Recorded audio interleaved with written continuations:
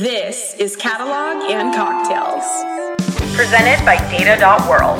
But hey, let's move to our lightning round, right? Just presented by Data.World, the data catalog for successful cloud migration. And I'm going to kick it off first. So, question number one. Nervous. Let's see. Are unstructured data, documents, wikis, broader knowledge management, do you all think of that as part of data governance as well? Or is it a little bit more on the edges of things, or is it separate?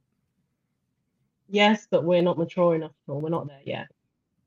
Okay. It's a little bit down the way, but it is important to us.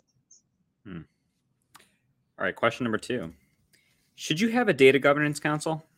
Ooh. Yes and no. You may need one eventually. Don't start with it. I've said this before. Don't just jump into it. I think what you need more is a data strategy board, people that are guiding your data strategy. If you've got somebody on that frame, most of the time they're probably like in and out of your data governance process anyway. Just use that instead.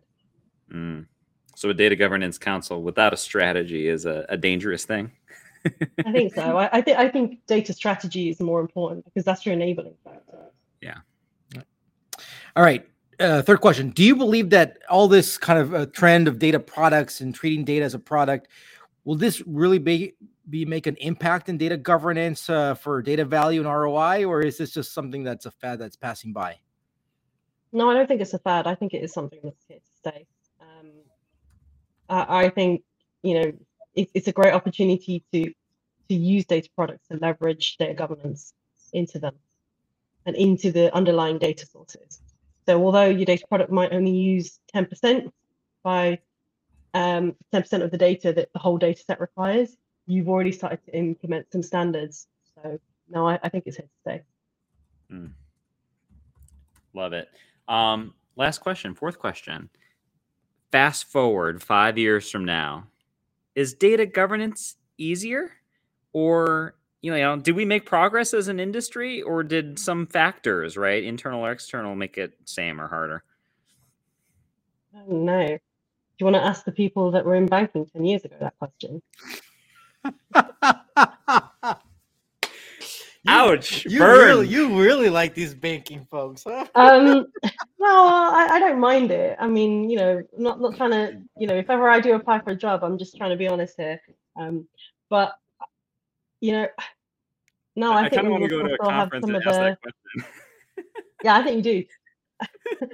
I think you will still have some. some same problems. Honestly, I think there will still be some of the same problems because it's data. You've got all the tech stack in the world, but you've got to bring people on that journey, and people take time. So it's like when they were talking about in, I don't know, 10 years, 20 years ago, they were talking about AI is going to change the world and we're all going to be in flying cars. Well, we're not there yet. So I think people just need to be realistic. All right. Well, we're heading. It's a journey. It's a journey for sure. All right. Tim, take us away with your takeaways. To go take us off first. All right. Rupal, this was an amazing conversation. I think where we especially kind of started off here was especially around like the value of data governance and like the approach to both recognizing and overcoming some of the struggles around data governance. And you mentioned that you really need to understand that, what you're trying to sell to your business, what your business needs. You need to understand the business, understand what's important to them, and figure out the anecdotes and the stories and the data points that will resonate with them. And I feel like you emphasized a lot around building relationships. I think more than a lot of folks that aren't as familiar with sort of modern governance may expect, how much you have to get out of the building and really talk with folks. And if we're asking our business to be more data literate, you mentioned that we should be probably asking our data people to become more business literate. And it's really a two-way street. You mentioned that you need to keep on top of your business and understanding what they need and kind of meet in the middle. And I think one of the things that you kind of implied with some of these statements when we were talking about that in the show was that when you do these things, you partner with the business, you all meet at the middle. Governance then doesn't feel like a policing function. It feels like a partner. And I think that's important. And at PRH, you mentioned that, as you were talking with various folks early in this process around building the story and the ROI around building out this program, you found things out by getting outside of the building, and talking to different people. So data quality was a big issue, asking people about the problems they were experiencing, going from department to department and figuring out, okay, there was a lack of a data strategy, need to implement that. There was an impact to morale that needed to be remediated. They tried governance before and they're like, oh, it couldn't work, right? Because we tried it before. It's like, well, what happened? What went wrong, right? Really understanding why they felt like, oh, governance can't work. Oh, just kidding. It can work, but we failed in these ways, right? And I thought something that was great that you mentioned was, you kind of mentioned, like, you talked to some advisors and some coaches and folks that you trusted around data governance and also within the business. And I think that's important. Find the people that you can partner with to help you build your story. I think that's really critical. And then we talked a little bit about more about people and how the people are a key aspect to this. And you were talking to like the sales department, the marketing department, and folks first, asked for their opinions and anecdotes, built those partnerships, and then took what you learned and brought it to other departments and built more relationships, tested out those stories. Some of them worked and some of them you iterated and added on.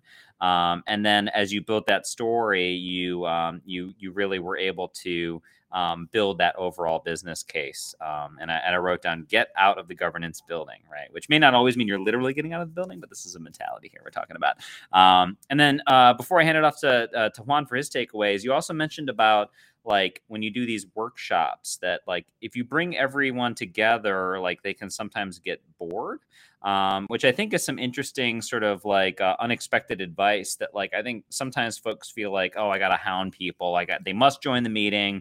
We got to chase people down. They got to get a demerit when they don't do the right thing and things like that. But you mentioned that, like, you don't need to necessarily chase people down because it's really their responsibility, and the business needs to take ownership over the impact that governance and enablement around data can have.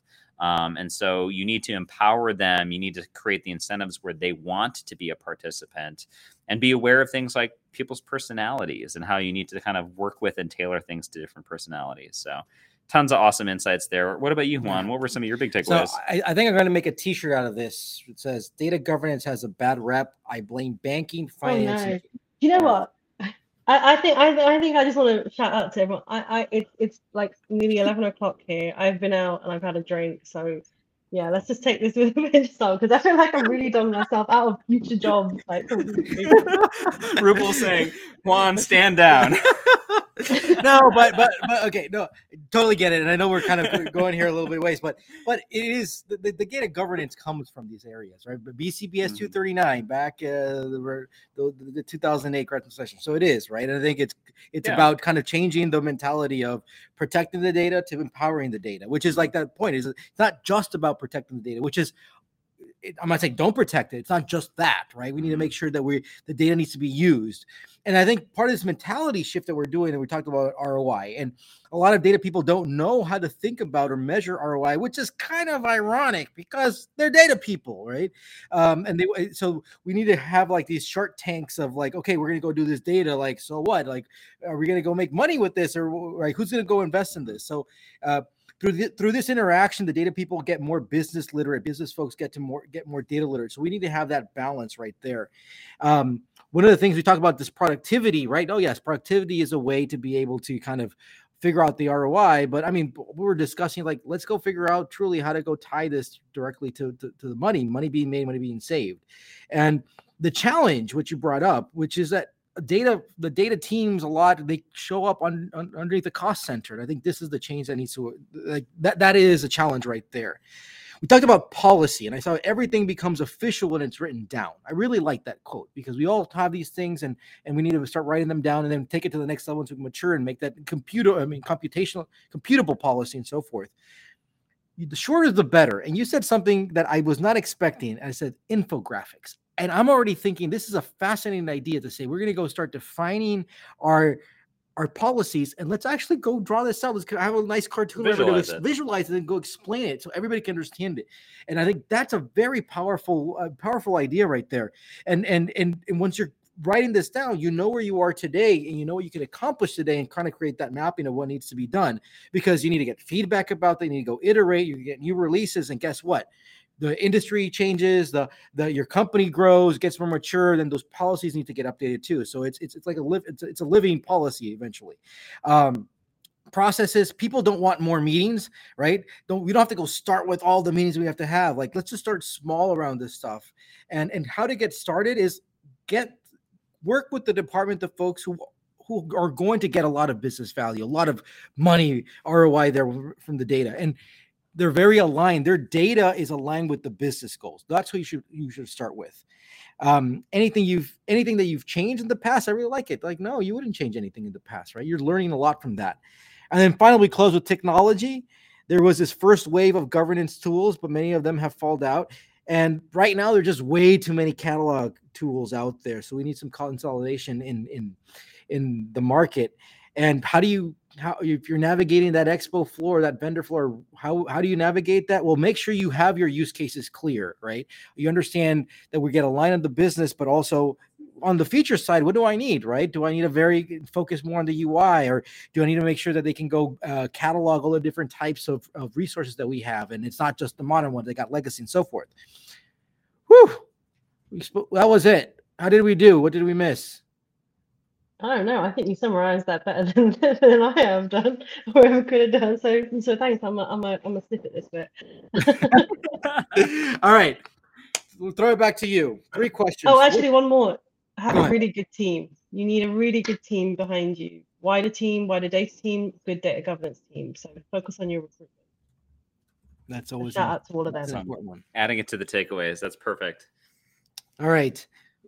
3 questions. What's your advice? Who should we invite next? And what resources do you follow? What's my advice? Despite me being on here and doing a few talks, I still haven't got everything nailed down. So just remember that. Take everything with a pinch of salt as well, and understand that we are still on our journey, and so are you. So that's my one bit of advice. Same for anybody else that you hear out there. Everybody's on a different scale, different part of their journey. So just remember that. So don't get overwhelmed. Love that. 2, who should we invite next?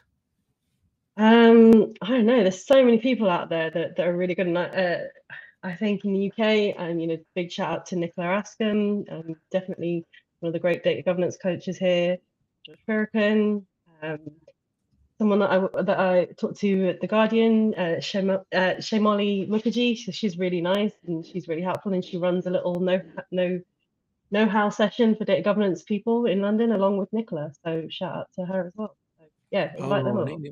Okay, Nicola. Yeah, I've seen Nicola. I've been meaning to reach out to her. That's awesome. Appreciate that.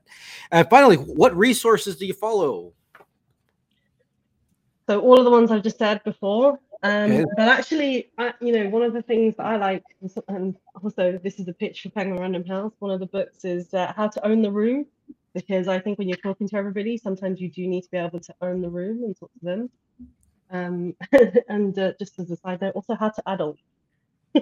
How to Adult. Oh, nice. Those are both good recommendations. yeah, like it. But How to Own the Room, I think, is a really, really great book, because you don't have to read the whole thing, but focusing on little snippets, I think, really help, because a big part of it is the people aspect, and you need to be able to have those different kind of relationships at those different levels. We talk about sometimes people feel intimidated, but it's all about your confidence level, and sometimes everybody needs a bit of a pep talk. All right. I love it. I haven't checked out that book yet, so I'll have to. All right. Well, Rupal, thank you so much. This has been a phenomenal conversation. And just quick shout out to next week. We have Patrick Bangert, who is the VP of AI at Samsung. So we're going to have some really good, honest, no BS discussions about the state of AI. Incredible thoughts about like AI, where it's going, where it's failed, the opportunities. So excited for that. Yeah. Rupal, again, thank you so much. We're so excited we had this finalist conversation. We met finally in person last week, and looking forward to more conversations and seeing the successes that you're having. Cheers. Yeah, definitely. Thank you so much for having me. Cheers.